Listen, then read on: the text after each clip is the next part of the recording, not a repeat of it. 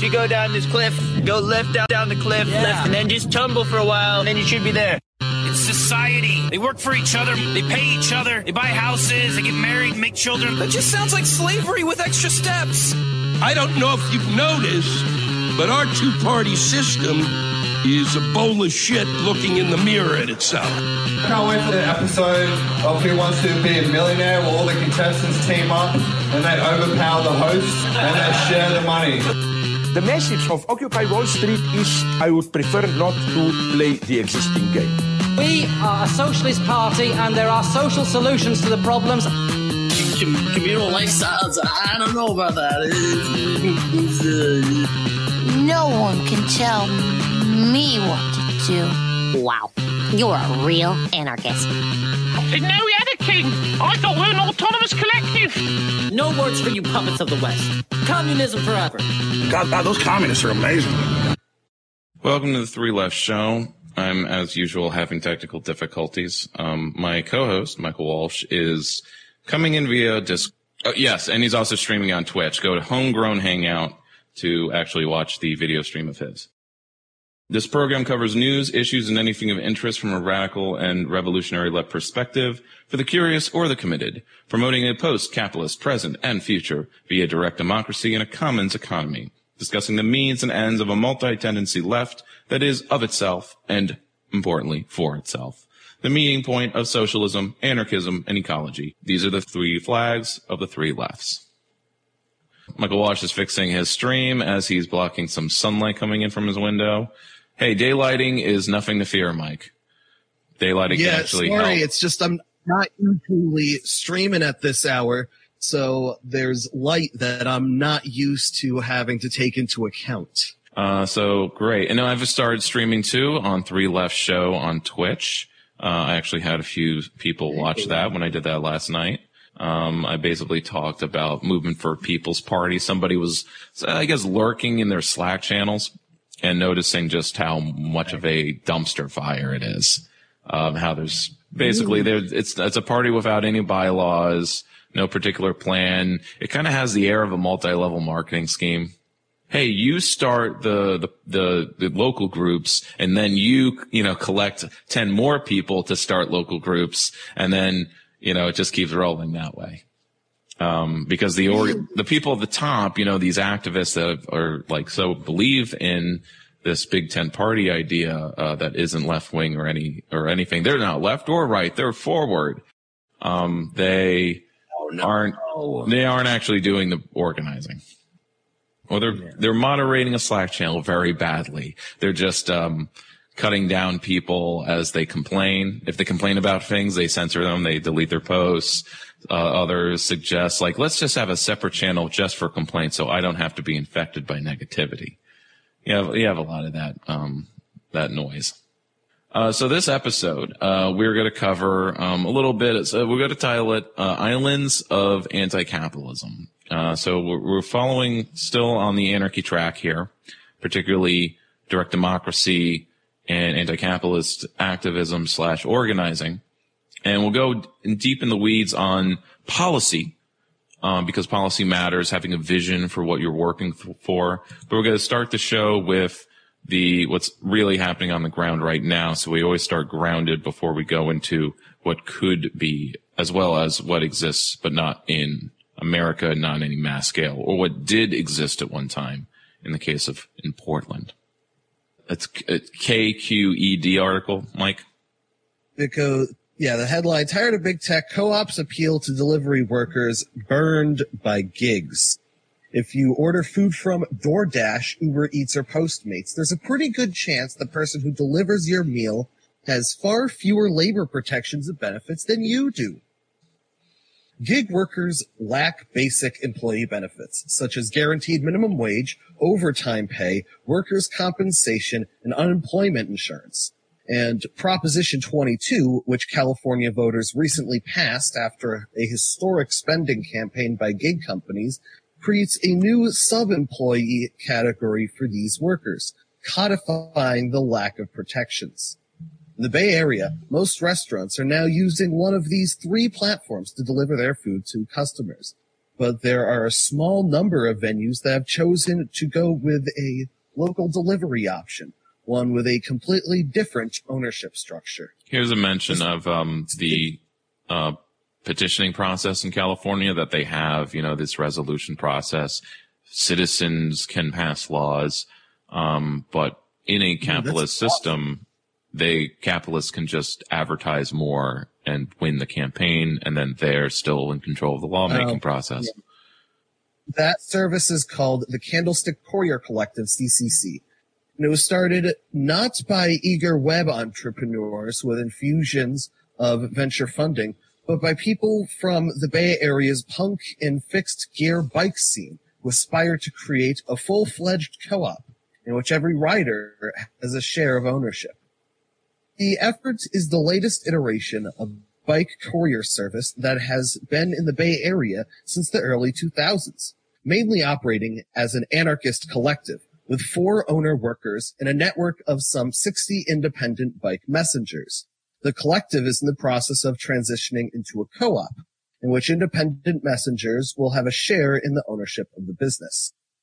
Headquartered just a few blocks from Uber headquarters in San Francisco's Tenderloin neighborhood, the cavernous warehouse-like space is empty, except a few offices made of plywood, racks of bikes, and a back room outfitted with a drum set.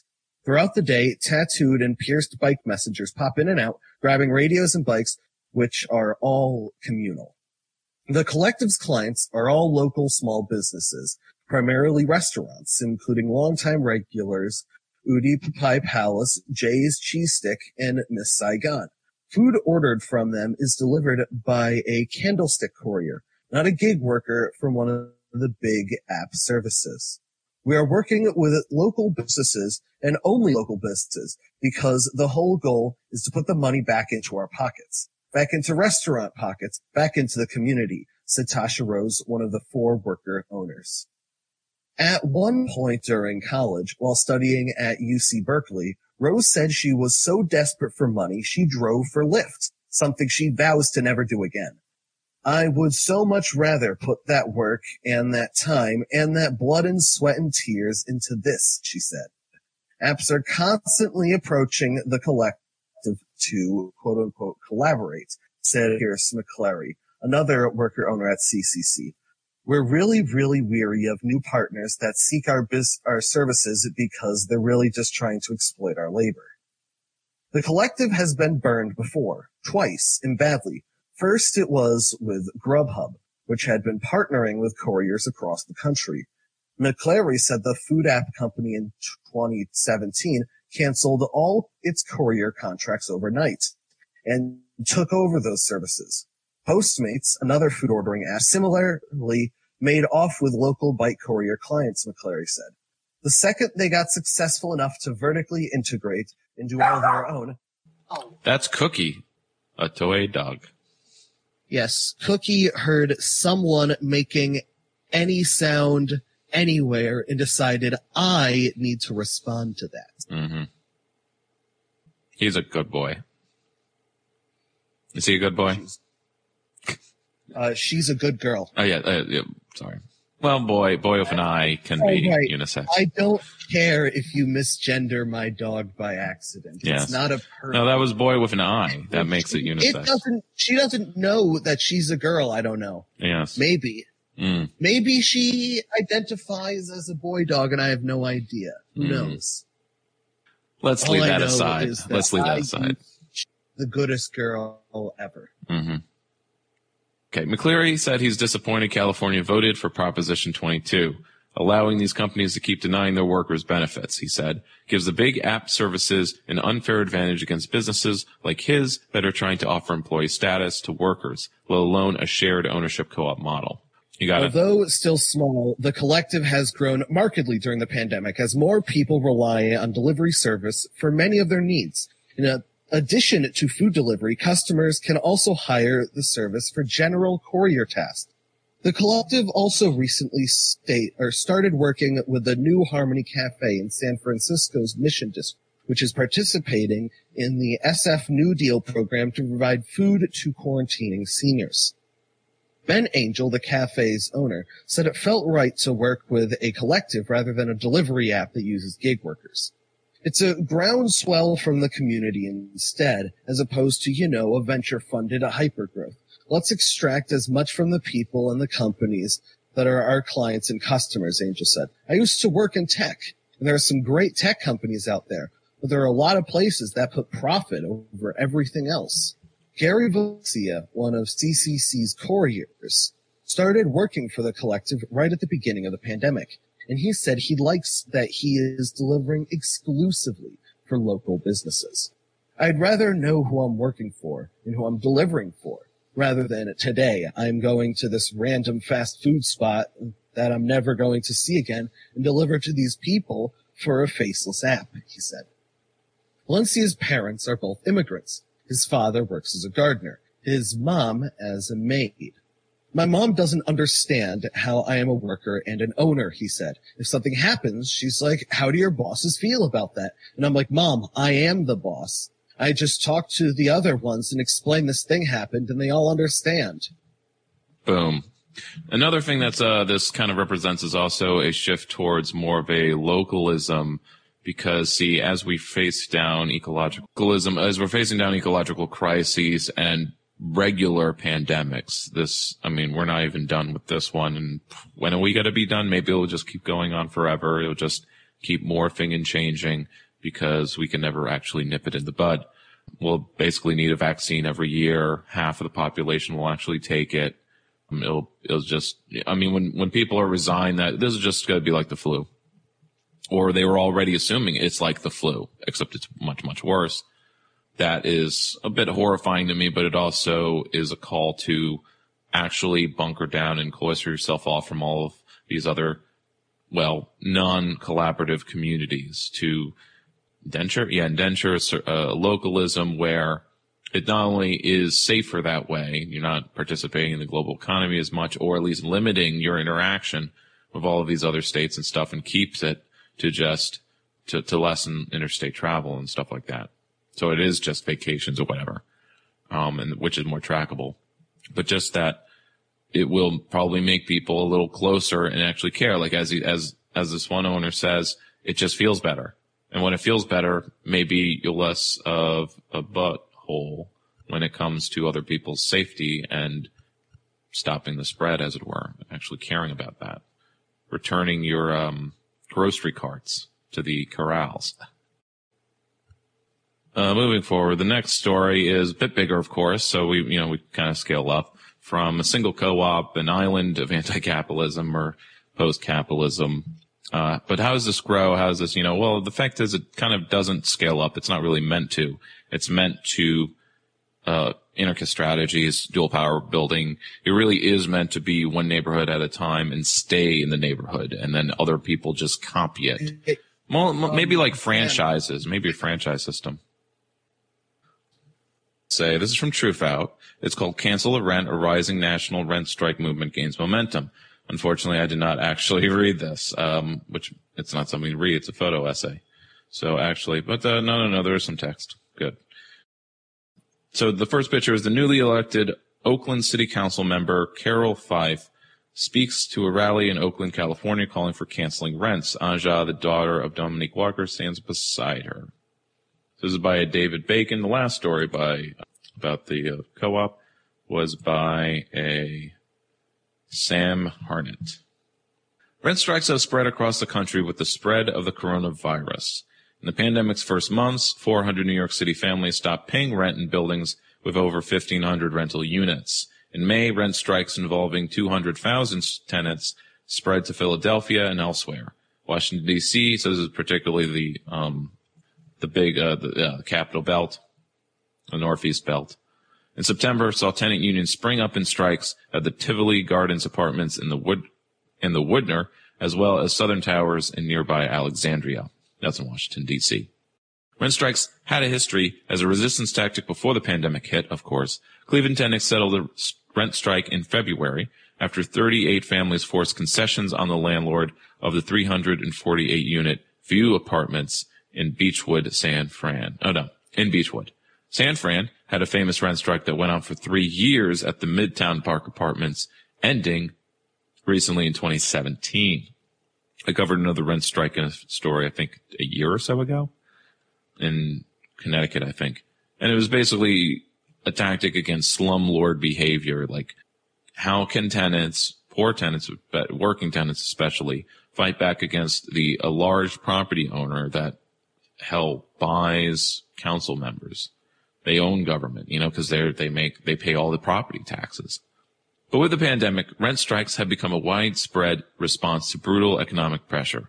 According to the Turner Center for Housing Innovation at the University of California, Berkeley, 16.5 million families who rent housing lost income when the crisis began. Its October report states nearly half of households in California have lost employment income since March of 2020. And 1 in 5 households indicated that they have no or only slight confidence that they have the ability to pay their mortgage or rent next month. A little less than a quarter. According to the National Multifamily Housing Council, about a quarter of apartment households were not paying rent as of December 6th. But even before the pandemic, 16% had not paid their rent in a survey made a year earlier, because times have been tough for the last decade even. A website set up by Bay Area tenant activists, Bay Area Rent Strike, notes that 78% of the people in the U.S. live paycheck to paycheck. 80%. They have a job, they have income, they have cash flow, but they're not saving. They cannot save up. There's no surplus. So no surplus, no reinvestment, no improvement, no actual growth. And that would be Mike calling back. I'm going to keep reading, and you'll do the next one. I was leaving off, so we were just going. Don't worry, I was just going through basically the stats on the economic pressures on tenants and people with mortgages as well. Mortgages are simply rent to banks.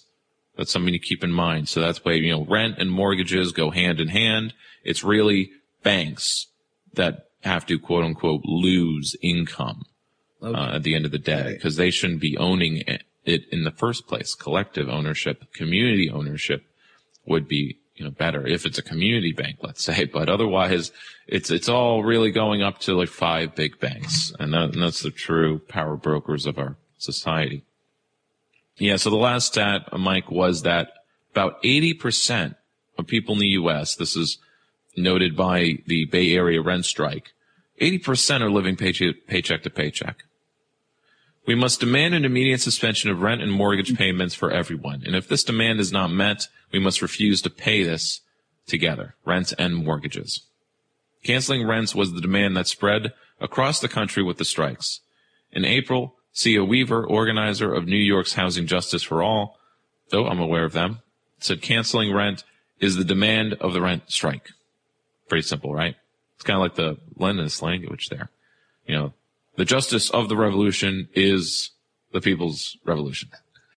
In L.A., Larry Gross, director of the Coalition for Economic Survival, so it's a little more dire in its title, but also more honest, says the city is full of rent strikes pushing for rent and mortgage forgiveness.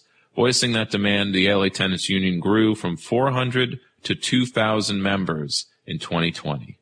So it wasn't even that big. Like all of LA, just 400 people in this tenants union. Well, it's quadrupled in size. And it's only going to get bigger, I'm sure. Damn.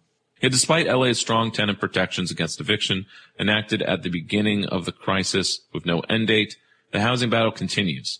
People occupying the Caltrans housing were forcibly removed, Gross charged in an email interview that was fashioned after the Oakland mother's efforts.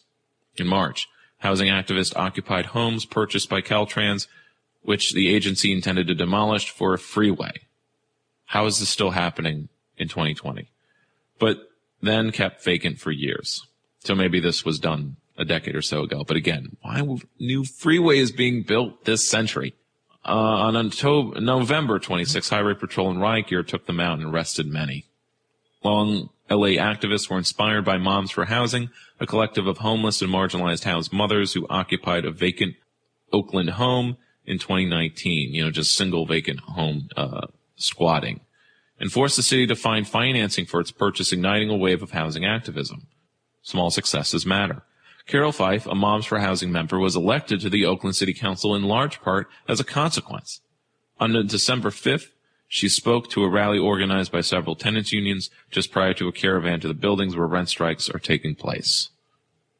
People said canceling rents was ridiculously radical and not popular, Fife declared, as the daughter of another activist squirmed and danced beside her.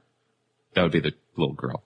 But District 3 is ground zero for displacement, and people here think otherwise. We think a different reality is possible. The current paradigm in this country is not only not working, it is killing us. The caravan then set out. First a bicycle hauling a huge speaker, emblazoning with the slogan, "Cancel Rent Debt," left at Lake Merritt parking lot, heading into a densely populated downtown apartment district. Following it came other bicycles with slogans taped to their frames. Skateboarders and roller skaters snaked along them, and finally came the cars with placards fixed to windows and doors. There's pictures of that.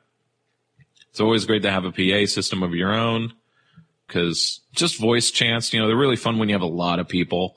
But if it's especially with a caravan like this, you really need like a big speaker system to like carry, and you really are then like heard a block away and stuff. The caravan, organized by the GDW Tenants Union, Alice Tenant Union, People's Tenant Union, so this is like a coalition of them, Linnae Tenant Union, Veritas Tenants Association, held impromptu rallies in front of several buildings where organized tenants have stopped paying rent. A statement was read from one group, the SMC Tenants Council, at a building owned by the Sullivan Management Company, quoting, "We have been forced to advocate for our rights and our housing against a corporate landlord that is backed by hedge funds and billionaires," they charged. "Our corporate landlord has ample resources to forgive rent to its tenants for the duration of the COVID crisis, but chooses instead to squeeze its tenants who have lost jobs and federal assistance. Not even welfare anymore." Councilwoman Fife is the director of the Alliance for Californians for Community Empowerment, which helps organize and support rent strikes throughout the state. The shelter-in-place orders will end, ACCE warns. The crisis for low-income and working families will not. Even before the crisis, most of us were living paycheck to paycheck. With the loss of income, there is no way for most Californians to pay back rent or back mortgage payments that went unpaid during crises. Basic common sense dictates that because we won't be getting back pay, we have no way to pay back housing payments. Canceling the rent, ACCE says, is the only solution. This is something small cities like Ithaca have done that we covered. More pictures, very nice pictures. I keep thinking about like joining a local tenants union here. They mostly do like the kind of crisis work of like, I'm on the fence of whether they actually organize tenants or they're really just kind of like a nonprofit that supports tenants when they're about to be evicted. Cause really they kind of play whack-a-mole / crisis support. So when like the kind of daily grind of people, just supporting people in their housing rights, showing up to housing court, giving people assistance, like I'm about to be evicted. You have, a crisis line number. But then a fellow activist, I think, called them and they didn't get back. So they're overloaded or they're not as quick. It's not quite a real crisis line because there's never been quite a radical group, the tenants union, because, they're ensconced in the Democratic, patronage system, so to speak. They give awards to just because like there's a bit of a revolving door of nonprofit leaders who then they're in the same strata. Let's see. Okay, we're making great time here, as I expected. Those are just activism stories. They don't take a lot of time. Do you have the New Compass article up? So let me just introduce this. I think there's another few thoughts on the rent cancellation. Let's see. Another is like the kind of thought that I have, like, why haven't I joined this tenants union, right? I'm a tenant. I pay rent in a way. But see, I'm also a prospective building owner in the future. I know my goal, like many others, is to own their own property. Of course, but my goal is augmented by that. I want it to be a collective. I want it to be a co-op of some kind. upstate here in upstate New York, we don't really have building or housing co-ops at all. New York City has a lot of them. But up here, it's a legal Wild West as far as like there is no legal precedent. So banks wouldn't give a mortgage for a co-op. So we just kind of either have to collect all the money in one lump payment or something like that. There's no clout. There's a lot of things that involved in actually buying property. It's not just the, sticker price. There's the taxes involved. There's the actual like repair jobs you may need to do. Definitely have to do, especially in the inner city. And that's why it's a lot cheaper to just demolish most of it, which is the saddest possible outcome. We have to destroy the city to save it. And there's study. That makes sense. Yeah, and that's the thing. Like right now we have grants to demolish housing. There is also grants to rehab housing, but it's not enough to save, as much as possible. And it's interesting about like with the bike co-op that they seem to, assuming they are renting it, maybe they own it, a few blocks away from Uber headquarters. I can't imagine the real estate there is affordable, but it must have been cheaper to just get this warehouse and use a corner of it rather than use like the rent a commercial space elsewhere. Yeah. Yeah. That's what I was thinking which is an odd thing because my book selling business owner friend and school board member, he's having trouble finding a new warehouse because he's in a kind of warehouse complex by the river in the river center, and the owners of that are scumbags that are real exploitative, and they've been jacking him. And he's trying to find a new place, but nothing is. He just needs something that's like he has for like $50,000. That's his budget, $50,000, and there's just nothing like that. Even run down half warehouse garages. You have people who are trying to sell it for more than it's worth, or more than what. Just sell it to me. I'm a community person, it's like, but there's still this market mentality even with the older property owners that may be activists too, but they're like, I need retirement or something like that. It's a sad state of affairs to speak in a general way. Yeah. So do you have the new compass thing up? Yeah. Good. So what would real democracy look like? Yeah. So now we're kind of can I just give an intro? So we're going to move into this is a set of policies which have been tested in other places in the world and kind of make up the battery of reforms that would make even our current system, right, without a full revolution, more democratic. So take it away. So rather than aiming for yet another change of politicians and parties in power, why not aim for a change of the political system itself? As representative democracy sinks into crisis, we need to go back to democracy in its original meaning as rule of the people. It is time to imagine what real democracy would look like and to create institutions and mechanisms that could be the building blocks of genuinely democratic societies. Today, democracy is equated with representative government based on free elections of political entities that rule on the citizens' behalf. This system, referred to as representative democracy, has been the dominant one in the West for the last 200 years and is now being exported across the world and promoted as the only possible alternative to outright dictatorship. But this system is now in deep crisis. In established representative democracies, the trust in political entities or political elites and conventional institutions is crumbling. Participation in elections is shrinking, and political parties are losing their members. In the old, well-developed democracies of Europe, the streets are boiling as millions protest against unpopular and brutal austerity policies imposed on them from above. More and more people are now realizing that their elected representatives do not represent them. Rather, governments of both left and right bow to the dictates of the big banks, the financial institutions, the multinational corporations, and their powerful lobbies. In this situation, the ballot has little meaning because we have no real choice. We can only change political elites that rule us, but we do not have the right to decide upon the development of the society in which we live. A real democracy, however, is a direct and participatory democracy in which all citizens have the possibility and the right to participate in the decisions that affect our lives and our communities. While the powers that be in the mainstream media and pundits argue that such a citizen-based democracy is not possible or even desirable, there exists, in fact, a range of new institutions and experiments, as well as some old ones that show that a direct and participatory democracy is both possible and feasible today. These democratic innovations, however, scattered and limited, could, if improved, strengthened, and spared, be tools for radical democratization of society.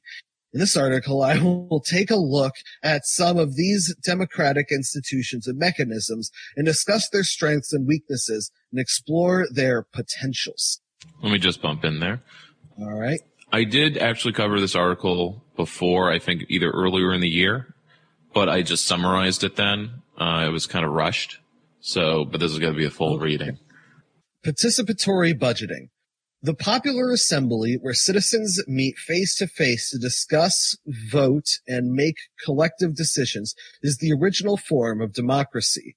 Historically, different kinds of popular assemblies have existed in many communities across the world, from village assemblies in North Africa to the assembly of ancient Athens, the Landsgemeinde of medieval Swiss cantons, and the town meetings of 17th century New England. The recent decades, a myriad of new democratic institutions have been created across the world, in which popular assemblies form an essential part of the institutional structure. The most famous of these is participatory budgeting. Have you heard of this before?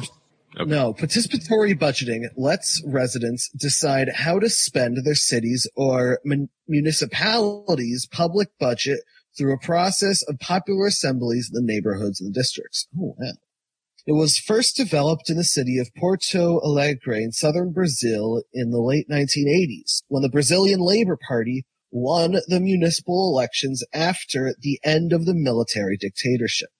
Since then, it has helped spread it to hundreds of cities and municipalities in Latin America, Europe, and the United States. I want to jump in to point out a mini rant of when I talk of direct democracy to when I canvass or just other Americans, even other liberals or lefties, there's kind of an attitude of people aren't ready for it. People wouldn't do well in the situation of actually acting democratically. There's a cynicism that's probably, it's really quite ingrained in us, because you have these other situations where they went straight from dictatorship to direct democracy, and it worked. Yeah. There didn't have to be all these transitionary periods. It can be done with people who even can't read. You just need a good facilitator to facilitate such decision making and get input directly and have votes.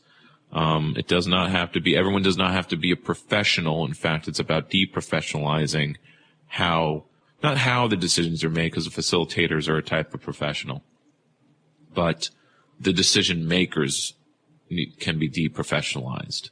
Because otherwise, what you have in technocracy in our current neoliberal paradigm is only professionals are, what is it? The qualifications is the word I want.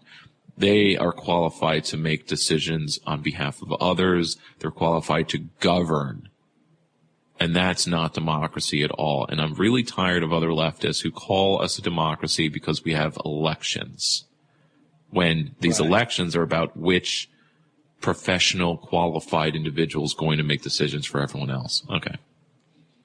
Mike? Yeah. Okay. Can you read just a little bit, and then I'll jump in a sec? Sure.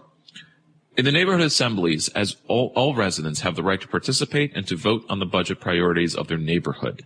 These assemblies then elect delegates to regional assemblies and to a budget council. That's how it scales up.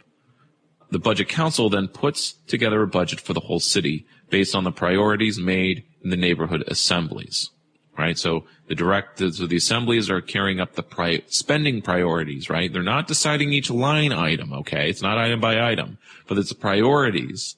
And then you have, quote unquote, chosen professionals that then are the facilitators of the priorities. They're not making the priorities. That's how our current governments usually work. Large numbers participate in the process. In some places, over 100,000 each year. Usually the majority of the participants are women, poor, and other sections of the population that are marginalized in conventional political institutions. Like representative democracy, I guess.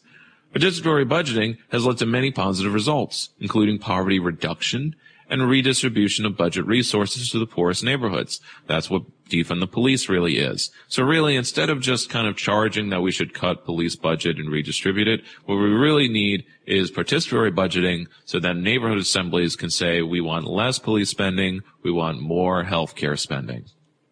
It also leads to a large reduction of corruption because there's no, funneling of resources through a small group of people, and the more transparency as well as a more vibrant civil society.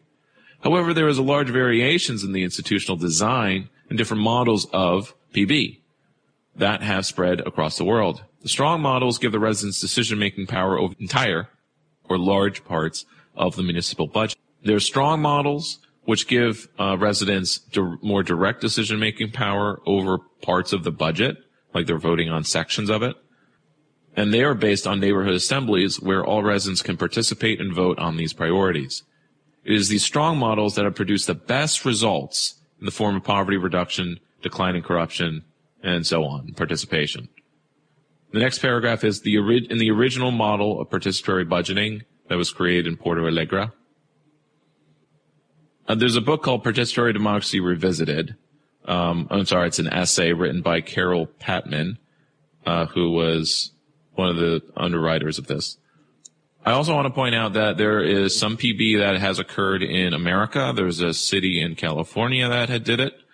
How it's usually done is not the full budget, of course. No way. We can't trust the whole budget prioritization to to neighborhoods. But, how it usually works in America, where it exists in Chicago, New York City, and other small cities, is part of the discretionary funding, right? The things that count as pork. Where does the pork spending go? Is it going to go to the military contractor? Is it going to go to build this, fancy library? Does it go to a personal project of the representative, Senator Billy Bob? Take that money, discretionary spending, and then leave that up to be voted on, basically through participatory budgeting. And in that case, in American style, what it is you have committees of people, and these would be volunteers. They don't set the priorities, they set the projects. They form the projects. City employees, we call them, advise them on the details. Let's say the project is we want to fill all the potholes. And so the city official helps them get together the proposal of what would that cost, what the other things entailed. So then there's a price tag, and the actually doing of the project is sort of outlined. And these projects are then put on a very large ballot that is included on election day. So you're voting for the representatives and doing that noise, but then you have a project ballot where the top 3 winners get funded. And they could be, say, the murals downtown. They could be, seating in this park, all kinds of things. And it's discretionary funding that would go to those things normally. But the big difference is now it's voted on by the public, so the people actually choose. And those projects still exist to be voted on at a later date even. Or they could be changed to be even stronger proposals. And that's done but it's usually up to individual assembly members. So some cities, each council person is given their own discretionary budget for community spending, right? And they're choosing to use that in this process because they're progressive enough or left-leaning enough. And in New York City, like half of the city of the borough, not the boroughs themselves, but the council districts are now doing this because each councilman is given $1 million to spend. So there would be a campaign to promote this and organize around and get people to come out to these meetings, like flyers that said, how would you spend $1 million? Come to our meetings and, and discuss. And that's like the difference between the public meetings that occur in most American cities where you have council people that want to more participation, but it's like, oh, I can't get people to come out. I can't get people to care about things. I'm like, well, yeah, because there are these meetings and nothing happens. Nothing's being decided. There's no actual power there. If there was money and like, if you come to the meeting, you will have a say on how this is spent. Because otherwise, if it was like, I'd spend $1 million, I think that's enough of an attention grabber that you'd get people. You get hundreds of people to show up. And that's what occurred in. Yeah, you'd be hundreds. And that is what has occurred. And so there's lots of pictures, and I've made a presentation on this even. The other thing was the city where they just passed a new tax. It was like a minor tax. It would just raise $100,000, and then that was the PB budget. We had the more radical activists in Albany on the mayor's transition team. This was now 8 years ago. And it was brought up, but then austerity politics basically and attitudes just override and like, oh, we don't actually have extra money to spend to do even minor like $10,000 PB, Because when it comes to public spending, you need like $500,000 just to do anything, even to fix up a park or something. Even though with volunteer labor, 10 grand would be enough for a lot of things. I mean, the grant that we're getting to upgrade all of our stuff is 10 grand. 10 grand is a good starting budget for a lot of community projects. And 10 grand is nothing in the city budget, It's like, because the budget is, what is it, 300 million? Yeah, and then how much of that goes to the police? Half of it. Or in some cities, a third, sometimes it's 40%, but it's a lot. Or you could say half of it goes to public safety, and that includes the fire department. We want a good fire department. So on. So let's skip ahead then. The rest is because they really focus on Port Allegra, but now we just talked about all the stuff that's happening in. Oh yeah, no, they also mentioned. Let me just finish this up. Participatory budgeting, communal councils. Oh wait, did I skip ahead? Oh no, okay. The next one's communal councils. Though we're going to be covering that later. So communal councils are simply just. Oh wait, no, we're almost out of the hour. Can you start the hour with that? Oh yeah, we're definitely going to continue this, and then the rest of the next hour will be a similar type of article to this, but in the more direct case of Portland, and then the direct application of this in Rojava, and that will clean things up very nicely. So right now we're talking about things in the abstract, along with, of course, actual examples, and then we'll go in depth with two particular examples. No, actually, we still have like 5 minutes. So, okay. Another participatory institution based on popular assemblies is the Consejo Comunales, the communal councils in Venezuela. Communal councils are a small local participatory institutions comprised of approximately 200 to 400 families in urban areas and 20 to 50 families in rural areas, which make decisions about initiation and implementation of local projects. Projects include basic services like water and sewage systems, electricity, medical centers, housing and road building, as well as cultural activities. All decisions are made through popular assemblies composed of at least 10% of residents over 15 years. The assemblies also elect committees tasked with financial management, monitoring of government, and local priorities like health, education, and land management. In a few years, the communal councils have become very popular, and there are now over 30,000 of them across Venezuela. The government has transferred billions of dollars to the councils, and thousands of projects have been implemented. Also, larger communes have been created, consisting of many communal councils. With participatory budgeting in Brazil, decentralization was a crucial step in moving power downwards to ordinary citizens at the grassroots level. Although the Communal Councils Law was passed in 2006, a decentralization process has already in the 1980s paved the way. Okay, let me hold on. So just the word on Venezuela, evil dictatorship, right? Yeah. So I just want to finish oh wait, sorry, I misread it. But I want to spend the last few minutes of the hour, repeating what we talked about before we started the show, which was using in our media landscape. I'm thinking Star Wars, I'm thinking Assassin's Creed. Usually the boiled down conflict is between freedom and order. Now, this is really simplistic and kind of obfuscates what is the real battle over. And talking about direct democracy in these actual, like this communal power, this communalism, it's more about decentralization versus centralization. Because let's think of Star Wars. The battle is between the Empire, which centralizes power and exudes it, versus the self-government of a decentralized galaxy. In Star Wars' case. In our case, it would be the world, or a country, or a town. Power is decentralized. You're not removing the lack of power or authority or values or governance. In fact, it's all about the self-governance. Self-governance is not chaos. And that is the most strongest position any anarchist-leaning person can make to make these ideas make sense to those that have been trained to think in terms of order versus chaos, or order versus freedom, and freedom is messy and chaos, and bad things happen in freedom, but it's worth the cost of it because at least some people get to be really rich. That seems to be the social contract of America. That, hey, a lot of people are poor, but a lot of people also get to be rich. That's not moral. So any thoughts on that?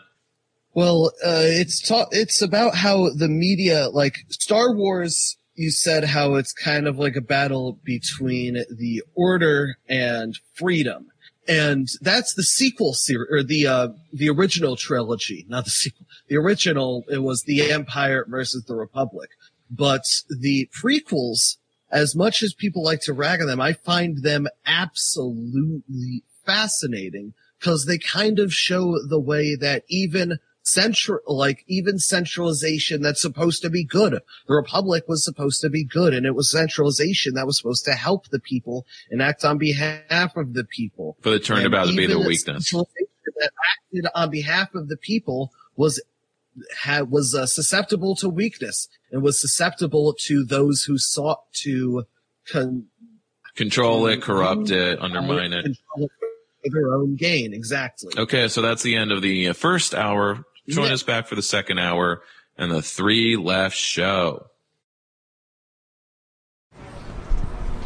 All right, if you live in this community and you pay taxes, come out and vote. Decide how your tax dollars get spent.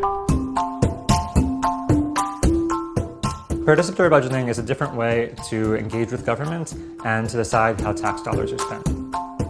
It's giving people real power over real money to make the decisions that affect their lives. The reality is who knows better about their community than the people that live in their community.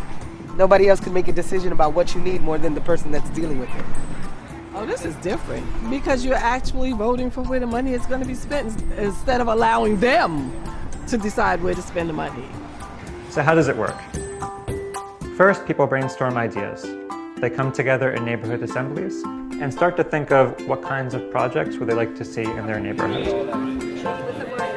Volunteers take people's initial ideas and turn them into real projects. We started with maybe about 40 projects, and so we had a series of budget delegate meetings, and we narrowed down the list into about 4 or 5 projects. What are the real needs of the community? If you only have a certain amount of money, what is it that you can do that's going to benefit as many people as possible? And we're asking for a projector and 30 Mac laptops. Plus countdown clocks. I'm dreaming of modern benches, new benches. Seniors have nowhere to go. People actually get a taste of governing in their city, of making the tough decisions and coming up with things that can be done to improve their community. And they bring them back to the public for a vote. It's a way of validating every voice in our community and saying, you know what, whatever your position is, you live in our community, you have a right to decide, and that me as a representative and government should respond and should listen to that voice. The projects with the most votes get funded.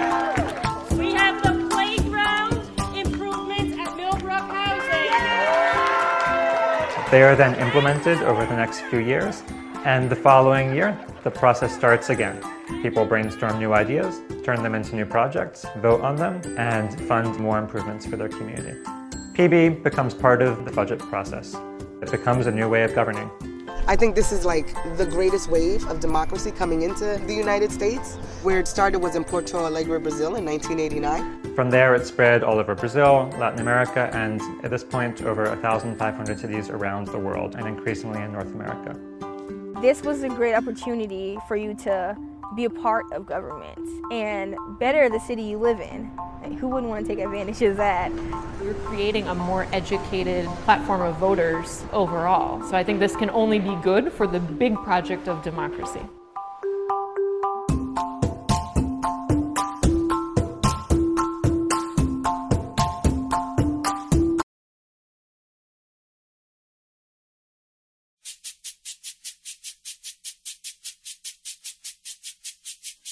I can't sleep, no, not like I used to. I can't breathe in and out like I need to. It's breaking ice now to make any movement. What's your vice?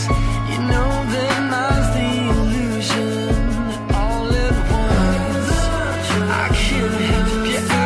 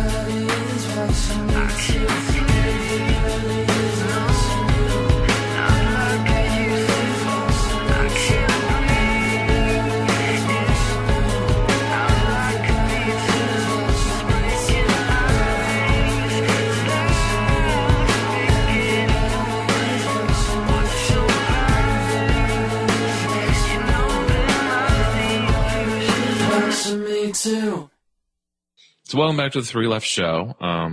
We're going to get back to describing direct democracy in practice, policies that maybe we could be trying out ourselves. An interesting thing about internal Green Party debate is, in New York State anyway, we lost our ballot status, so we need to focus more on local elections, or we can only focus on local elections now. We can't do wider scope elections and stuff and then appeal more people that way. Well, we can only, we can just focus on the locals. And what it means is, so like with, the idea of starting neighborhood councils or popular assemblies is on the minds of some of us. But we kind of need a means to do that, to kind of be that parallel government, a shadow government, that's dual power building, a government that is separate, that can do its own thing, that can be this commune, this communal, because the city is not going to do participatory budgeting. But what if we formed a union that collected dues specifically to fund communal projects or community projects? Right. A lot of the way the system is set up, you have nonprofits, they apply for grants, it's professionalized. The nonprofits, maybe they can hand out a survey, they can canvass to see what people need, right? But they don't do assemblies. And that's something that I feel is missing from from making local city governance or community activism more vibrant, and that it's very entrepreneurial, right? And entrepreneurs do community projects, and then they get community buy-in and volunteers, but it's really not where's the choice coming in? That's why participation is still always kind of low. It's not going to be mass. So let's skip ahead to And they mentioned the Zapatistas use communal councils for popular power and self-governance. So let's move to the next section, Mike, sortition and mini-publics. Tell us about those.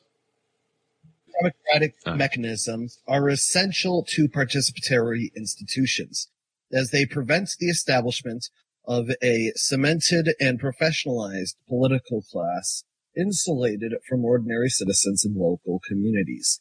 Such mechanisms include short and limited terms for elected delegates, delegates being recallable at any time. Rotation of delegates is another way to prevent creation of elites and ensure diversity in mass participation. In the Zapatistas Council of Good Government, for example, each citizen serves on the council for only 2 weeks before they go back to their communities.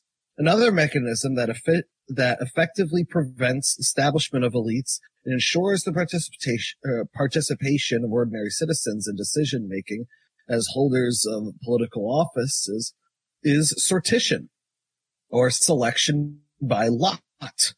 The use of lot played an important role in the democracy of ancient Athens, where most positions of political authority were selected this way. For Aristotle, selection by lot was central to democracy. While elections were the mark of oligarchy, in Athenian democracy, lot ensured that citizens could rule and be ruled in turn. And together with rotation of office, it functioned as a defense against oligarchy. In modern representative systems, however, selection by lot is absent. Democracy is now exclusively equated with competitive elections for positions of political authority. And let me just jump in to say, like, this is the ultimate lie of American exceptionalism here. I think this is a really important point to, like, crawl on and repeat, that elections are the mark of oligarchy. That representative democracy is simply the way of oligarchy. It always has been, from Rome to now. And it's the town council, it's the meeting, town meeting. That's what democracy actually is and looks like. And to actually do that ourselves. And the selection of lot is something that I'm playing around with in my head when it comes to, like, duties, like crisis duties, like snow shoveling and stuff like that. You know, we have jury duty, right? We do selection by lot for jury duty. Right. It's the only thing we do lot selection for. And that is treated like such a pain in the neck, even though, like, you may get called once a decade, if that. And it'll be even less frequent in New York because we actually include a lot of professional people who were exempt from jury duty previously, like doctors, lawyers, and etc. Oh, wow. And it's really just a day or so, right? If you're selected, it takes a week or so, but yeah, whatever. You get paid a wage, but it's such that it just shows how selfish, like, we're trained to be, and that, like, I could be earning more in my regular salary, but I have to do my civic duty. But that civic duty should expand to so many other facets. It could be volunteer work. Basically, all volunteer work could be put into this public lot system, and then once a year for a week, you're doing the volunteer labor, because this is all labor that really has to be done, but we don't organize it in a way where it's actually a necessity. It's like it's up to chance if it gets done or not. And if it doesn't get done, someone starves, someone dies, you know, or people suffer. And I hate thinking, like, you know, about that, because so many people are not attuned to think that that's something we should do. It has to be, you know, the voluntarism, love the anarchists and the ANCAPs, right? With voluntarism is the core of libertarian thinking, right? And that includes all a lot of left-wing thinking. But voluntarism, I feel like it can only go so far. We're only going to be building islands if it's left up to voluntarism. But how do we get voluntary buy-in for systems of civic duty, right? Well, that's what the democracy is, how you get the buy-in. People consent to it. And if people want to argue and say, I don't want to do this extra stuff, but you make the case of how much you get from it, and everyone kind of understands you actually do get a lot. So that's my thoughts there. So you can keep going. However, the last decades, There have been a range of experiments with sortition and deliberative institutions like citizens' assemblies, citizen juries, consensus conferences, planning cells, and deliberative polls, often referred to as mini-publics. Sortition was also recently used in the first part of the process to write a new constitution in Iceland.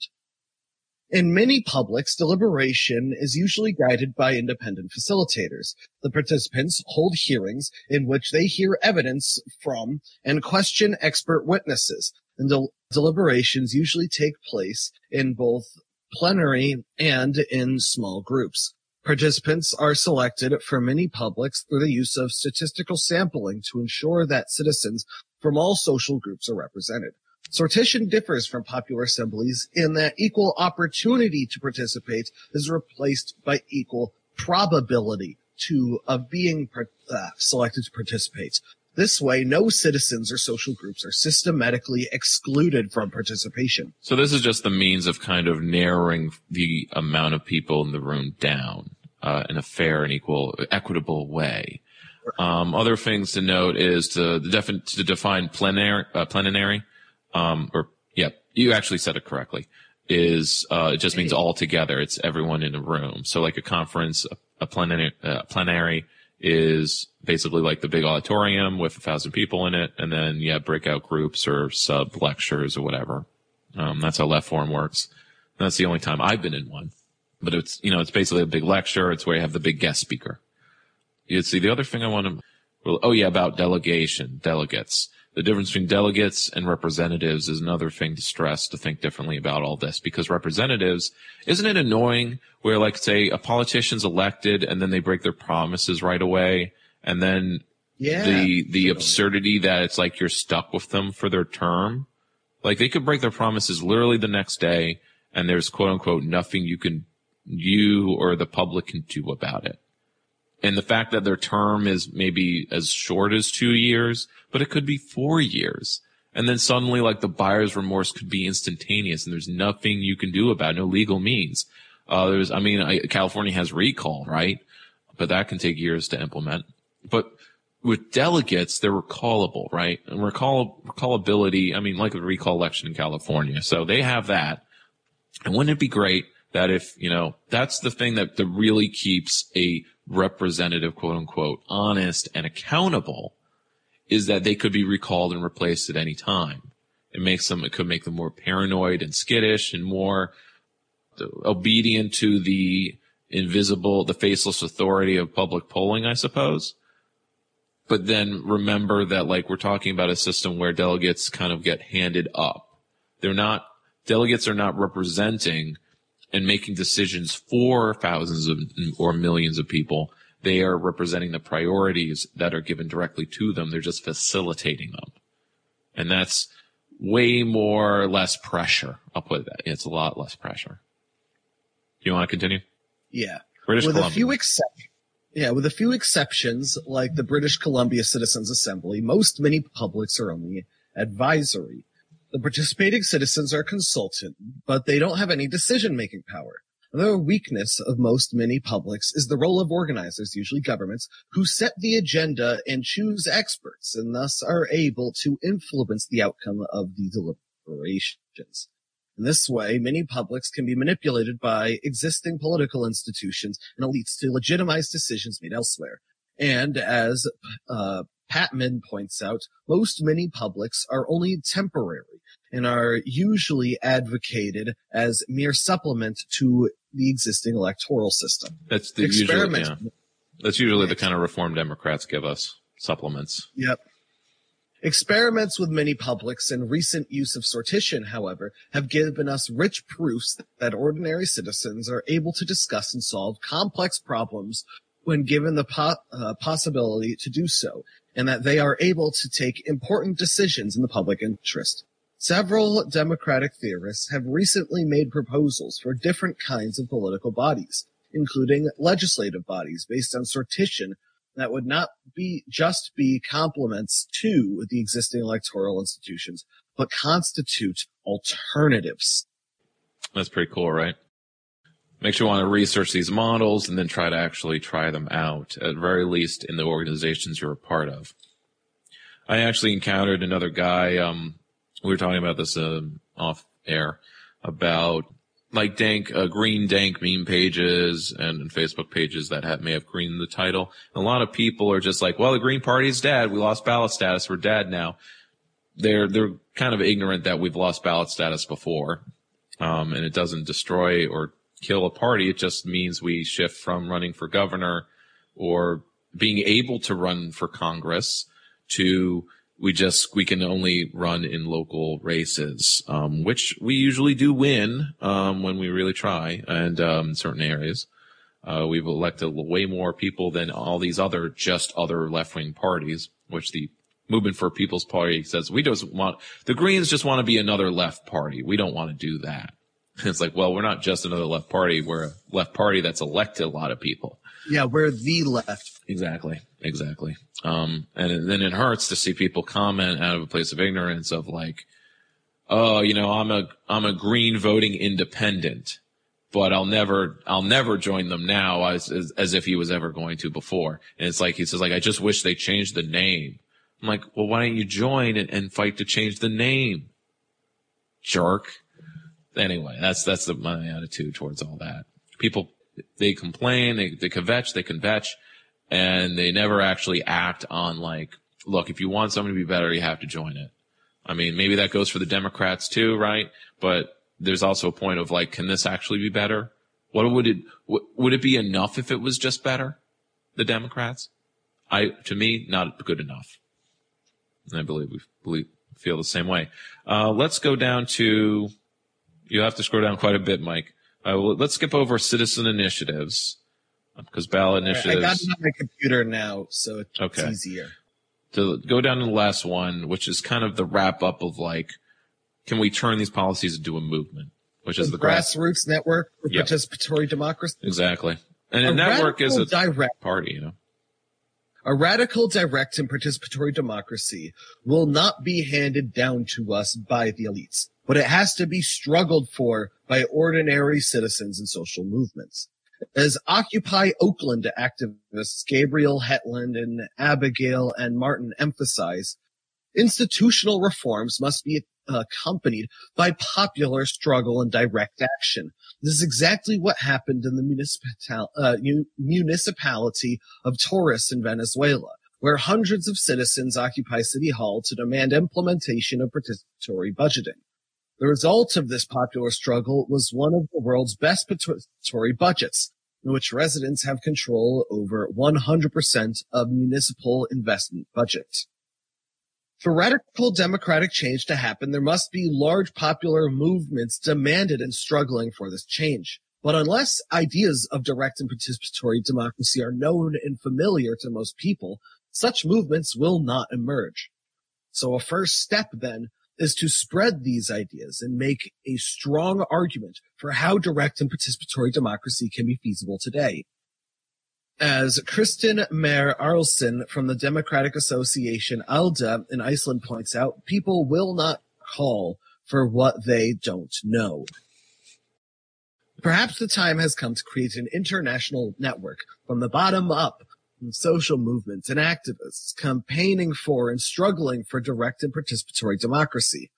While there already exist some networks and initiatives, most of these are sponsored by or supported by agencies like the World Bank and by governments and other elite institutions.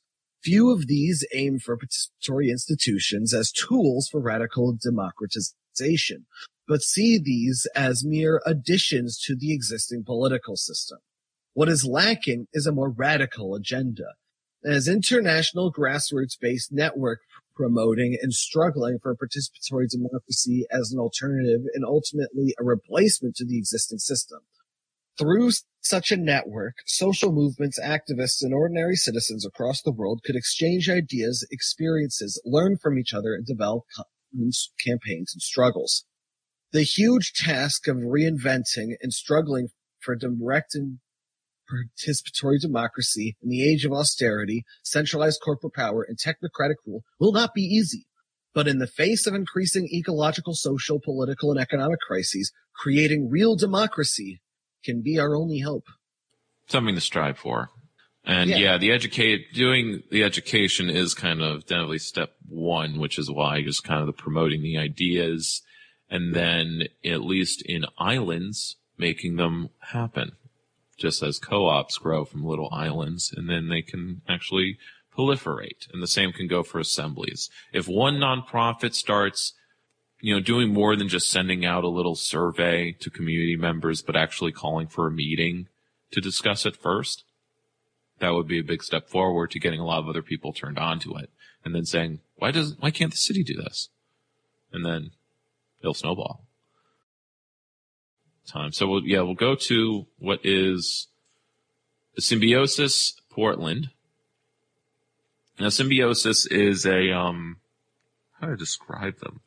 I guess you could just call them an interest group that just does communalism and is one of those educational projects. So here's something they published as a collective, I guess, in the middle of summer as well, because this was during the Portland riots. And it is titled, Why We Must Abolish the Office of Mayor. So this is also the same tone of abolish the police, abolish law, abolish slavery and wage slavery. And abolish representative democracy, replace it with direct democracy. Oligarchy. We really should just switch out the terms. It's just oligarchy. Our election system is oligarchy. It's two parties, right? We call it duopoly. Just call it the oligarchy. That's what it is. Oligarchy is a more standard and kind of official term, I would feel. Because duopoly is just like random nomenclature.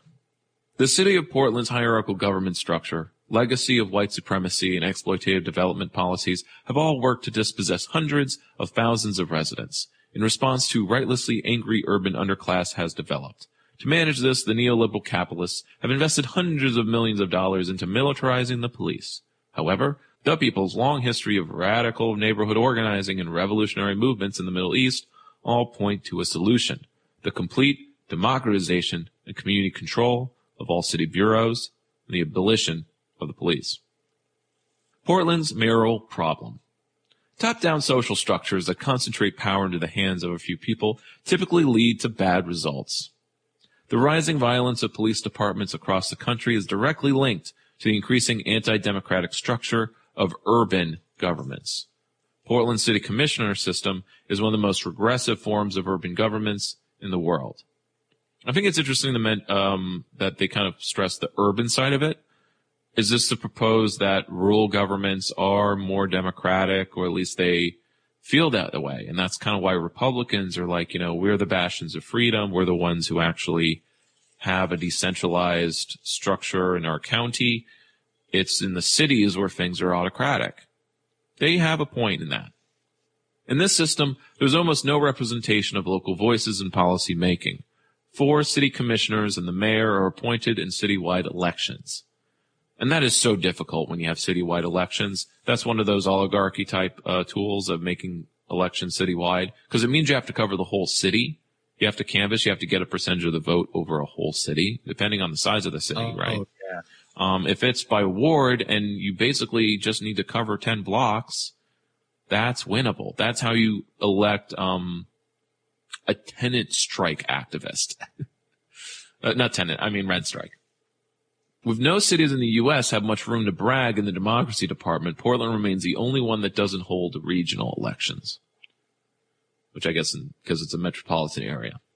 Given the extreme financial and bureaucratic barriers, and I just want to digress a little bit, because in the technocratic kind of professional, it's really, the word I want to stress is professional Facebook pages, there's so many anti-democratic attitudes. They don't frame it as such, right? Democracy is never a word that they actually use. They propose ways of actually taking less power from they fear populism. They prefer them and their cohort of professionals who know better managing everything. And that scares me, man, because some of them are like, they identify as progressive. Maybe they even like Bernie, and they want to redistribute wealth and stuff. But when it comes to local governance, they're as anti-democratic as the worst right-winger. It's quite eerie, but it kind of shows the differences in class and how that leads to one's view of what governance should be. Given the extreme financial and bureaucratic barriers to creating ballot initiatives, okay, so even when you have ballot initiative and initiative process, there's still a lot of barriers and a lot of problems with it. So I don't really see that as kind of a main go-to policy. The average Portlander has almost no power in policy making. And this goes for the national level too. And so I definitely empathize with anyone's like, our system doesn't work. So, but then they kind of throw everything else out, like any kind of popular will. Cause again, they're trained to think that our country is a democracy. And since it's a mess, it must mean that democracy is bad, which is, asinine. Additionally, the mayor has special powers to designate bureaus to city council people. Thus, council people must appease the mayor to get what they want to do done. The mayor also drafts the proposed annual budget. Now, this goes for any strong mayor city, which includes City of Albany and many, many others. Some cities are kind of council heavy, and it's actually the council that then appoints, not like the mayor, they're not called the mayor, they're like the commissioner. They're like the mayor is just the manager of the city, and they're hired by the council or the popular body. But in mayor-based cities, the council is so weak, they're just kind of amending whatever the mayor does. Currently, Portland Police Bureau's budget consumes over 30% of all city funds, despite constant school closures and civil service cutbacks in other areas year after year. Because our city government gives so much power to the mayor while shutting everyone else out, and because of the extreme financial barriers to be elected in any fashion, it allows for the interests of the well-resourced, privileged, the 1% to dominate all others. This sort of concentration of power allows for the untethered use of the police as a tool for both class and culture war. According to Portland Cop Watch, since Mayor Ted Wheeler took office in 2016, there have been well over 24 people killed by Portland police. To mark just a few of the most egregious incidents, 2017 unarmed black teenager Quanice Hayes was killed by PPB, as well as Terrell Johnson while running away from the police. They were shot in the back. In 2018, Patrick Kimmons was shot over 19 times, and Jason Washington was killed while attempting to break up a fight close to Portland State University. We need not remind readers about the long list of scandals involving police collaboration, yada, yada, yada. All of this was received nothing more than a tacit endorsement of a current mayor. Well, he likes to style himself as a sort of moral authority capable of preaching to the public about the virtues of nonviolence. He allows his dogs in the PPB a long leash. However, he is just the latest stooge for the white supremacist capitalist class. This I want to make a point about how, whether it's a local politics I live in or anywhere else, there seems to be always a case of surface level is just looking at the people, right? They know something's wrong. Maybe they don't like how things work, but then you just blame the person who's there, right? Who's president, who's mayor. They're the problem. We just need to unelect them. We need to get rid of them, right? This is wrong, right? What we don't like, what we dislike is not the person, but the way things work. And I suppose it's assumed that if you change who's in there, it changes how things work. But this is a fallacy. White supremacy is a structural, systemic, and material force. And this is Portland's racism problem. So I'm going to skip this. I don't think I need to remind people that Oregon actually didn't allow black people to move there until like a certain late date. Let's see. According to Portland State U urban studies professor Karen Gibson in her article, Bleeding Albina, urban development policies of blight clearance were a major contributing factor to the uprisings in the late 60s. Substandard housing, de facto segregation, and continual economic devastation boiled over into major riots in the Albina district, this is in Portland, in both years. Sparked by police instigation, remind you of something? The rebellion lasted several days, costing hundreds of thousands of dollars in property damage. In the midst, militant black youth demanded the removal of the Portland police for the independence of Albina from the city of Portland. This is also part of the creation of the Portland Black Panther Party by founder Kent Ford later in '69, marked the beginning of a serious organizing effort against the city's discriminatory housing and urban development policy. This is, of course, nationwide. In addition to their to their Serve the People programs, community self-defense projects. Covered those in the past, haven't we? To roll back the harmful impacts of urban renewal programs, the Portland Black Panther Party did their research. They knew that under federal law, new urban renewal programs had to work with community groups to get input and approval before they could receive funding. This is something that still is in existence to this day and is kind of how activism stays alive, since it does in fact get results through such processes. But that's just for certain government projects, right? Everything else, it's just oligarchical capitalism. The work of the Panthers began spreading the idea of neighborhood autonomy and self-determination. Scary ideas to some people. For many decades, this mentality became the ideological backbone in Portland left politics, and thus it should be again. It propelled a massive cultural shift from a tiny racist backwater to the iconic bastion of Portlandia, or Port Antifa, today. So there's a neighborhood revolution. The work of the Panthers was instrumental in kickstarting the neighborhood revolution.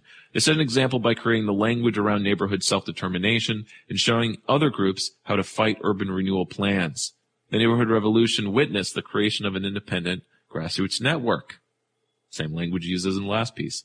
And the neighborhood associations to resist socially and ecologically destructive development plans.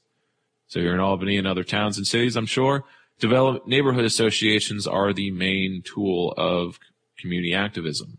This is kind of piss poor because community activists are usually, it's a tyranny of the active. It's whoever shows up the most or whoever's loud or complains a lot. Sometimes it's someone with really good intentions. Sometimes it's a bad actor who's just likes butting in and they get a negative rap. Sometimes neighborhood associations kind of have the feeling or the workings of those homeowners associations that, but they don't have, homeowners associations actually have a governor, like they have actual power because like you sign an agreement with them and you're almost like a citizen of the association. But maybe neighborhood associations should, with popular assemblies, kind of do that and make these neighborhood governments. And that's kind of what this is about. But actually, it's more about how in Portland, these neighborhoods, these groups had power in city government. They removed the highways and created the park along the river. Squatters in Lair Hill, a small neighborhood south of downtown, occupied homes to prevent the wholesale demolition of the area. They refused to leave and demanded the city recognize them as legitimate players and include them in any redevelopment plans. They were successful in delaying the plan long enough for it to be defunded. And that's really what's about, delaying a project long enough and then it stops getting funded or it's too costly for the big corporation to continue. They do have a limit. Sometimes it takes a while to get to their limit, but they do have a limit, just as the British Empire did. In the meantime, they organized their own community vision for that area, and they were eventually adopted by the city. In the wake of these efforts, dozens of self-organized grassroots community associations began to form and cultivate their own vision of their neighborhoods. We have a bit of this in Albany, in that city community groups kind of have vision plans for various blighted neighborhoods. It's implementing them that's usually the challenge because the city is always cash-strapped for resources, even as the capital of New York. We have to go beg the governor every year for a paltry $12 million just to fill the budget gaps. It's not extra money. It's just to keep the budget balanced, pay the police union. To avail of some of the pressure, the movement was originally partially co-opted by progressive mayor Neil Goldschmidt, who made neighborhood associations an official entity within the city government. So once you get in, are you co-opted? Are you winning power? Or are you being co-opted? Goldsmith created several agencies that opened up the city of Portland to an unprecedented level of civic inclusion. He founded the Office of Neighborhood Associations, which was a well-funded city bureau that trained community members in various skills. Part of his work was in building community member-operated budget advisory committees. It's not PB, it's advisory, but it's like it has that mini public sense to it. And this oversaw almost every city bureau and agency, according to Charles Abbott. And it shows a map of the neighborhood associations, the district coalitions, and the offices with their boundaries. There were 7 of them.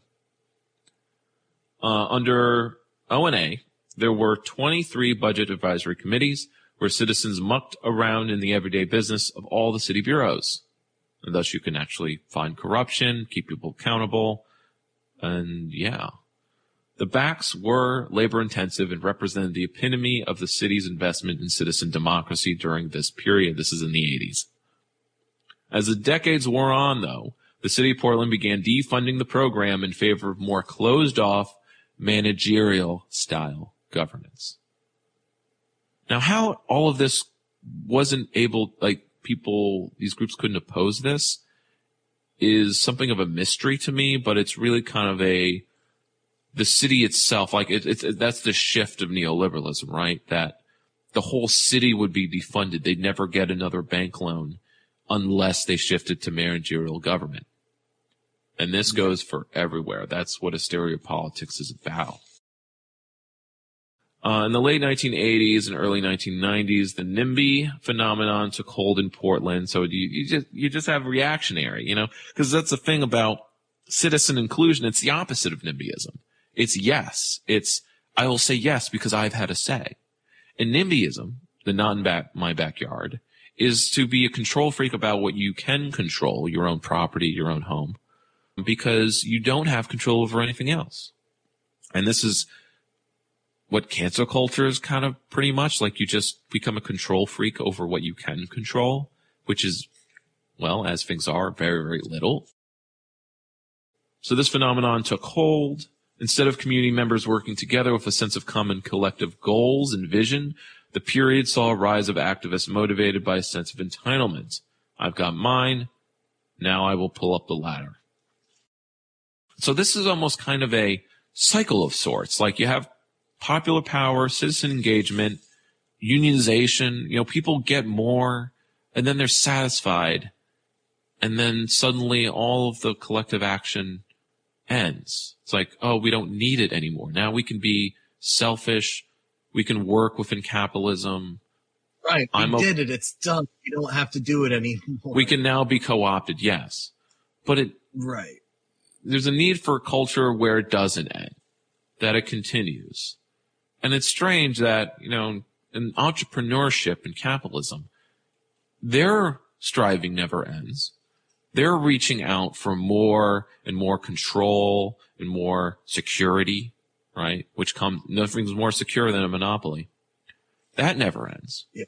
But when it comes to democracy and radicalism, there's at least in America, it's enough, right? It's enough, especially for certain generations. And it's left up to the next generation to push further. This always confuses me. But it's mostly probably because I haven't started my own family. That's usually the grip of once you have a family, you'll be a conservative. Once you have enough, that's good enough. But what about all the people that are still starving and homeless? Obviously, it's not good enough for me, because as long as someone starves, I am not satisfied. Exactly. I guess that's real humanism, but I think on Pop the Left, which is kind of my favorite program now, there's a kind of certain leftist academics kind of push back on the idea that humanism is kind of where we need to go, because humanism, or liberal humanism, is kind of represented by the Democrats as they are, or the humanist project of the humanist project is uniting the world, right? Well, the world is united in neoliberal capitalism. So obviously the humanism that grew into this, obviously something was wrong with it. And we need something better to continue the project. So the neighborhood system established to provide the city with intermediary organizations. So it's not direct democracy, right? They're middlemen. Suddenly was challenged by outside groups. Oh yeah, this is the other side of it. So it isn't just some grassroots like people are satisfied. There is also the exterior forces of capitalism. Conservative lobbies such as the Pacific Legal Foundation, Cascade Policy Institute adopted techniques first developed by progressive organizations, but applied them to protecting individual property rights and limiting Oregon's land use laws. Even corporations took on the guise of citizen interest groups, forming their own grassroots, or as pundits now refer to them, astroturf organizations, such as the Temperate Forest Foundation. So like anything that could be co-opted or that corporations could fake being, right? Can a corporation fake a popular assembly? Maybe, like, we need to find the thing that they can't fake or make, like, or buy out.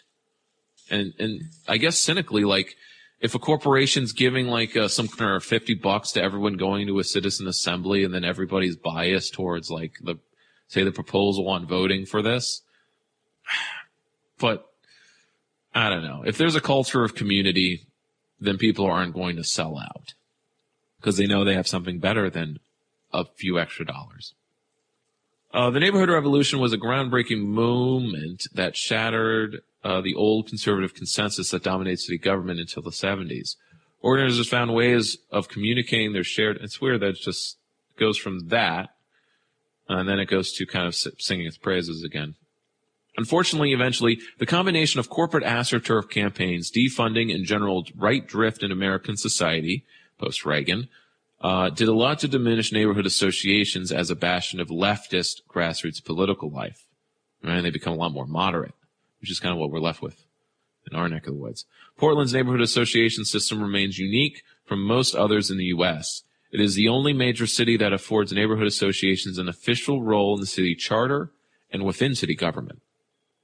So charter reform is imperative to actually make this happen. To this day, neighborhood associations continue to have power over development projects, although increasingly they receive less and less support from the government itself. Okay, from Portland, let's talk Rojava. Portland's legacy of popular movements for community autonomy and direct democracy are referred in the politics of libertarian municipalism or communalism, a political practice and perspective that emphasizes direct democratic self-government. Rather than our top-down system, which provides no voice or power for communities to participate, the system gives all power to the people. Thus, anarchism is not a lack of power of governments. It is simply a matter of who is governing. Since 2012, a movement in northern Syria has developed. Good. The explanation. In Rojava, society is self-organized into neighborhood groups known as communes. Perhaps that word is familiar. These communes are never more than a few hundred to 1,000 people. They meet on a regular basis to make all of the decisions that impact local life. Usually they have their own subcommittees that meet community needs in everything from health, housing, food, self-defense, very important there. These communes are then linked together through regional cantons, like in Switzerland. Communes send directly recallable delegates to the cantons, as mentioned before, that only act on express orders from their communities.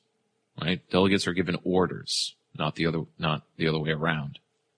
Rather than making decisions on their behalf, like our current unaccountable representative structure. The cantons handle larger administrative tasks for the Confederation of Communes that are explicitly defined by communities themselves. So they are not making decisions over the communities they serve.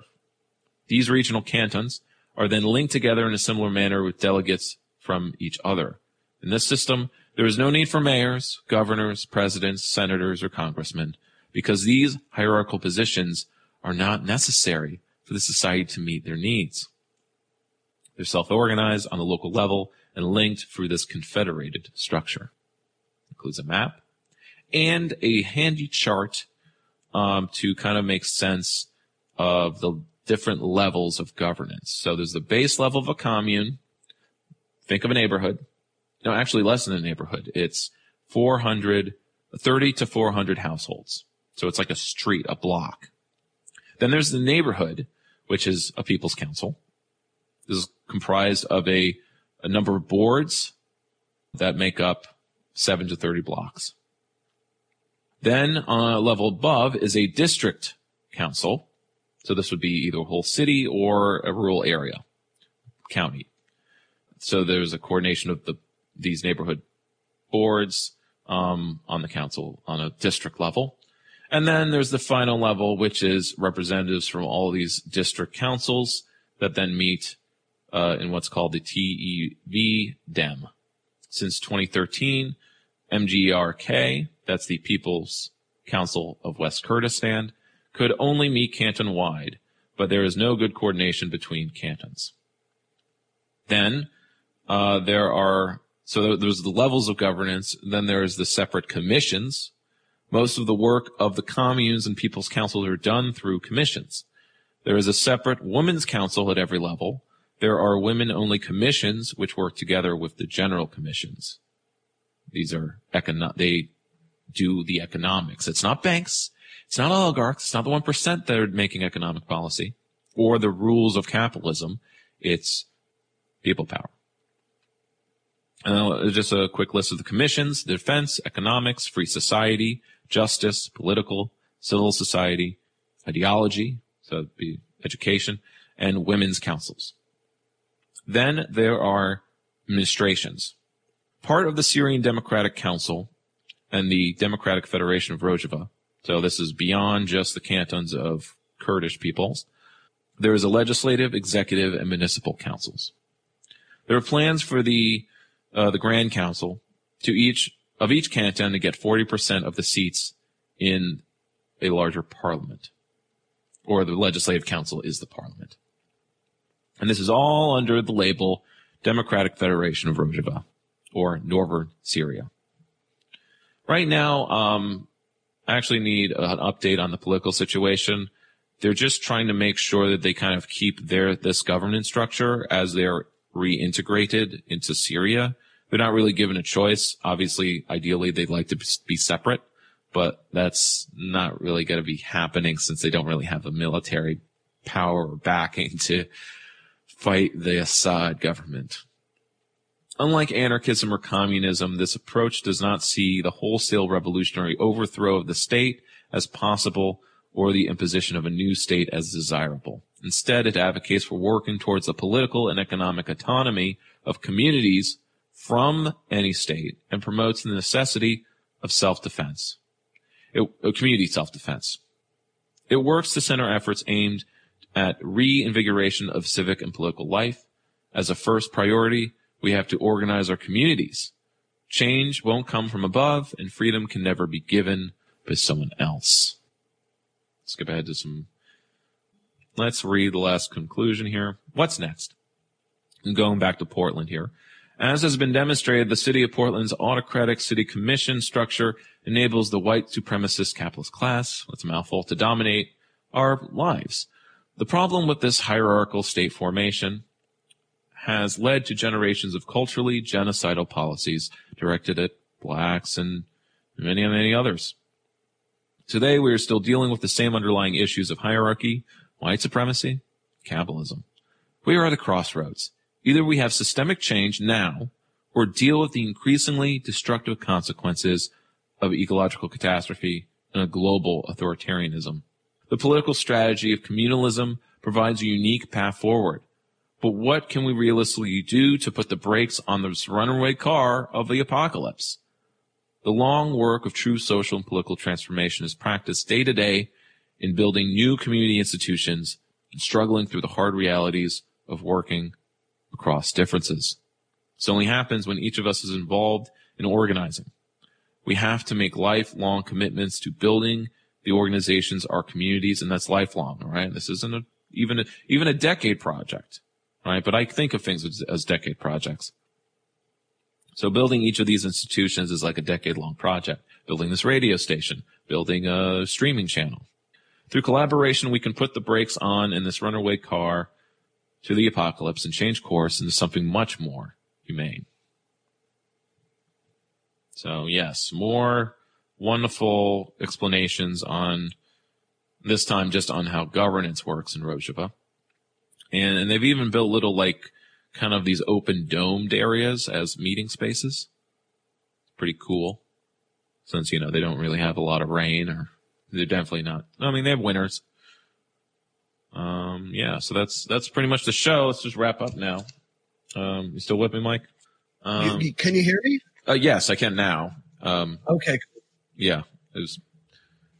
No. How's the stream going? How's the stream going? The stream is doing well. Other than that little issue, like I made a streamception, so I tried to do something funny, and then it very much messed up everything on my end. So I learned not to do that, and now I'm actually playing Among Us while you're talking. All right. You do you then. How are you doing in Among Us? Are you learning how to spot the state infiltrators to our movement? A little bit. I just got killed doing wires and electrical. Or in an admin. You could be stabbed in the back at any moment. Yeah. So, my profound thanks for listening, which is a skill as important as talking. So I plan to listen. We do plan to listen to any constructive feedback. That includes ideas for the show, any stories or topics you'd like to hear discussed. And you can send us this via social media on Facebook, Twitter, 3 Lefts. We also have an email. That's just 3leftshow@gmail.com. This program is made as a part of independent community radio. So support us materially, along with many others, with a donation or membership to WCAALP at grandarts.org. Or support us with your time by telling others what you believe would be interested in the show. Like and share our pages, social medias, our socials. We're also now on, I'm not posting regularly, but I will start doing that. I'm now on Mastodon on the Kavetica page, which we'll cover, I guess, another time. This episode and the last 10 are broadcast on most podcasting apps, but a full archive of the podcast, along with notes and sources, can be found at 3lefts.news.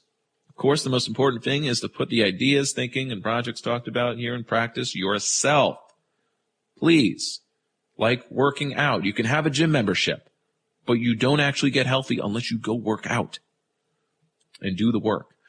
So be well. Keep it rad. Keep waving the flags of the 3 Lefts. I also want to mention, which I'll, when I rewrite and reprint the script, that we now stream on Twitch. Mike Walsh is at Homegrown Hangout, and I have, in tradition, simply made a 3 Left Show Twitch channel, which I streamed last night. And I had a pretty good time, actually. I went 2 hours. Of course, I covered Vosh because you got to piggyback on the big guys for a bit until I got some viewers and 2-3 follows. And someone said I had a nice voice. Huh? That's awesome. Yeah. And you've done the same. And of course, once a week, I'll join your stream. So we'll be doing that separately from this podcast, which of course we're also now streaming as Mike is doing on the Homegrown Hangout. So that's great. And of course, as we build up there, we may become associates. That's kind of the first tier goal. And then we can take subs there. And with subs, we could probably fund better internet connections and whatnot. We'll certainly improve things here in the studio once we get that money rolling. You can have all the money, but if you don't actually organize, it's worth jack squat. So anyway, yes, okay, let's just play myself out.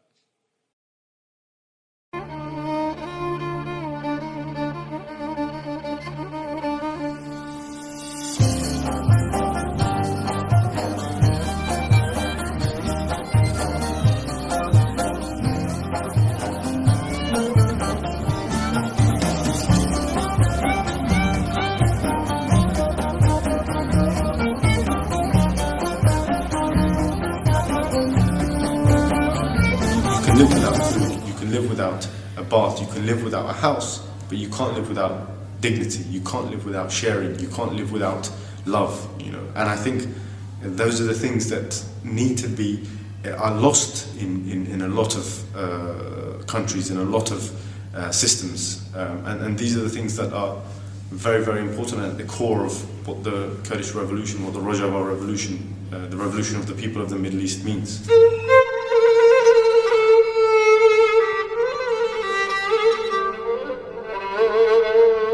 Democratic confederalism is a system developed by the Kurdish leader, the PKK leader Abdullah Öcalan, It's a system that rejects nation-statism and is an alternative to nation-statism in the Middle East. It's a system without borders. It's predicated on the organization of communities from the bottom up in the form of democratic assemblies, in the form of neighborhood assemblies, women's organizations, youth organizations, economic cooperatives, which build up to make democratic autonomy, which then lots of democratic autonomous regions make up the democratic confederalism. Let's say you have a problem with your water supply. The people will try to resolve it at the local level.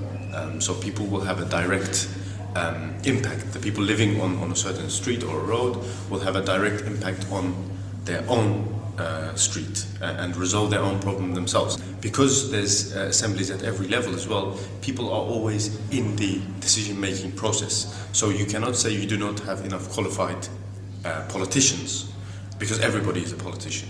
And they're looking at all these alternatives. For example, Linux is the only system which has Kurdish on it. So a lot of Kurds prefer using Linux, for example, which automatically then democratizes the Kurdish people as well through using Linux, because it's an open source.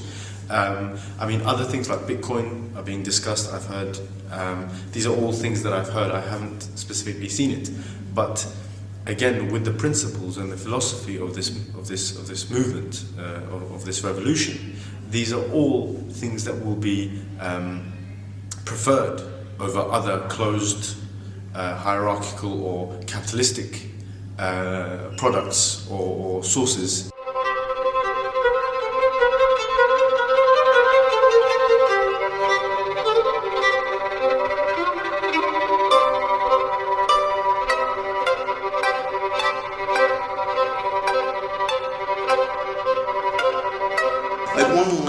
Get all the time is people saying, oh, they're really still an authoritarian Marxist-Leninist group, they're just pretending to all this Bookchanite stuff to get like foreign support. It's like, right, you know, here you are, you're on the terrorist list, you're going to try to get off it by claiming you're anarchists. You know, I mean, come on. If you're looking for foreign support, you'd pretend to either be an Islamist or a liberal. You know, that way you'll get support.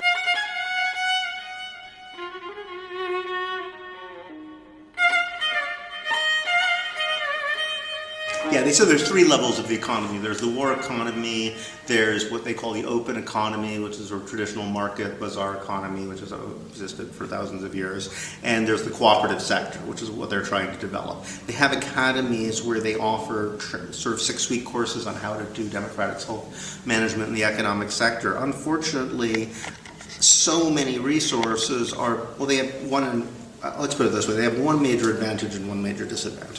The one major advantage is they didn't have to collectivize a lot of stuff because a lot of it either was already collectivized or had been privatized into the hands of cronies of the regime who then fled. So about 50% of the land, for example, is collectively owned now. They didn't have to expropriate anything.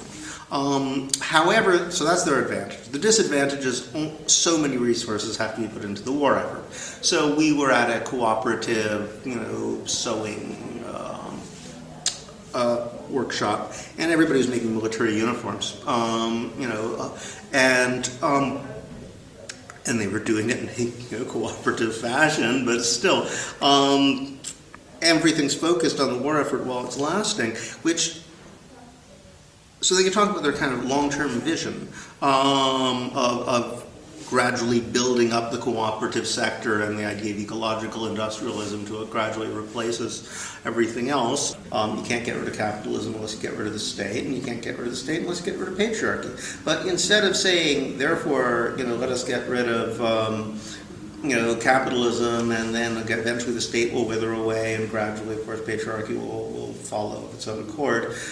They realize that's not how it works. That's not going to happen. So we're going to do it the other way around. We're going to start with the family, with basic interpersonal relationships.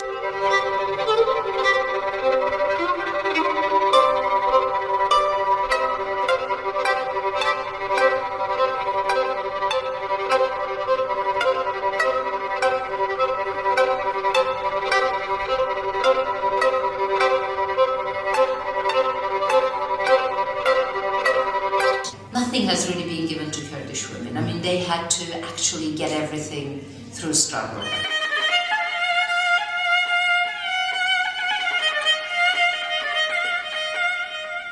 But of course, I have to say Öcalan's role here has been important, because as a leader of a movement and organization, he has actually stood by the women and opened space for them to grow in politics, grow in ideological terms, grow in terms of self-defense, in social aspects and all that, you know. So I think he has a very great role there. But even then, if the women didn't actually demand things and, you know, didn't show that courage to demand things, then obviously Öcalan too perhaps would not have seen a need to open up these spaces. But the opposite is also true. You know, we don't see many leaders who are actually opening up ideological, you know, self-defense, social, economical, or whatever areas for women's organizations. So there is this strong, that's why there's such a strong bondage between Öcalan and the Kurdish women as well. So in that sense, of course, this struggle meant many things, like the very people who resisted actually the tortures in the infamous Diyarbakir prison was the woman. Firstly, it was the woman who was killed, for example, in Paris, Sakine Janssens. She's almost become a mythological figure, because she was the very first woman who was to not break down. She was the not very first woman, the very first person who did not break down in the face of all types of tortures that you can imagine, you know. And then it grew from there, you know. A lot of people, a lot of women actually rushed to the organization because they saw freedom there. Freedom from feudal structures, not only freedom from Turkish state, but freedom from feudal structures of the society as well, you know. And so they gained a lot of respect because to live under those conditions, you know, like the women would not be able to even go on the street, maybe, especially due to the colonial power's suppression. And then this woman was on top of the mountains and fighting the second biggest army of the NATO.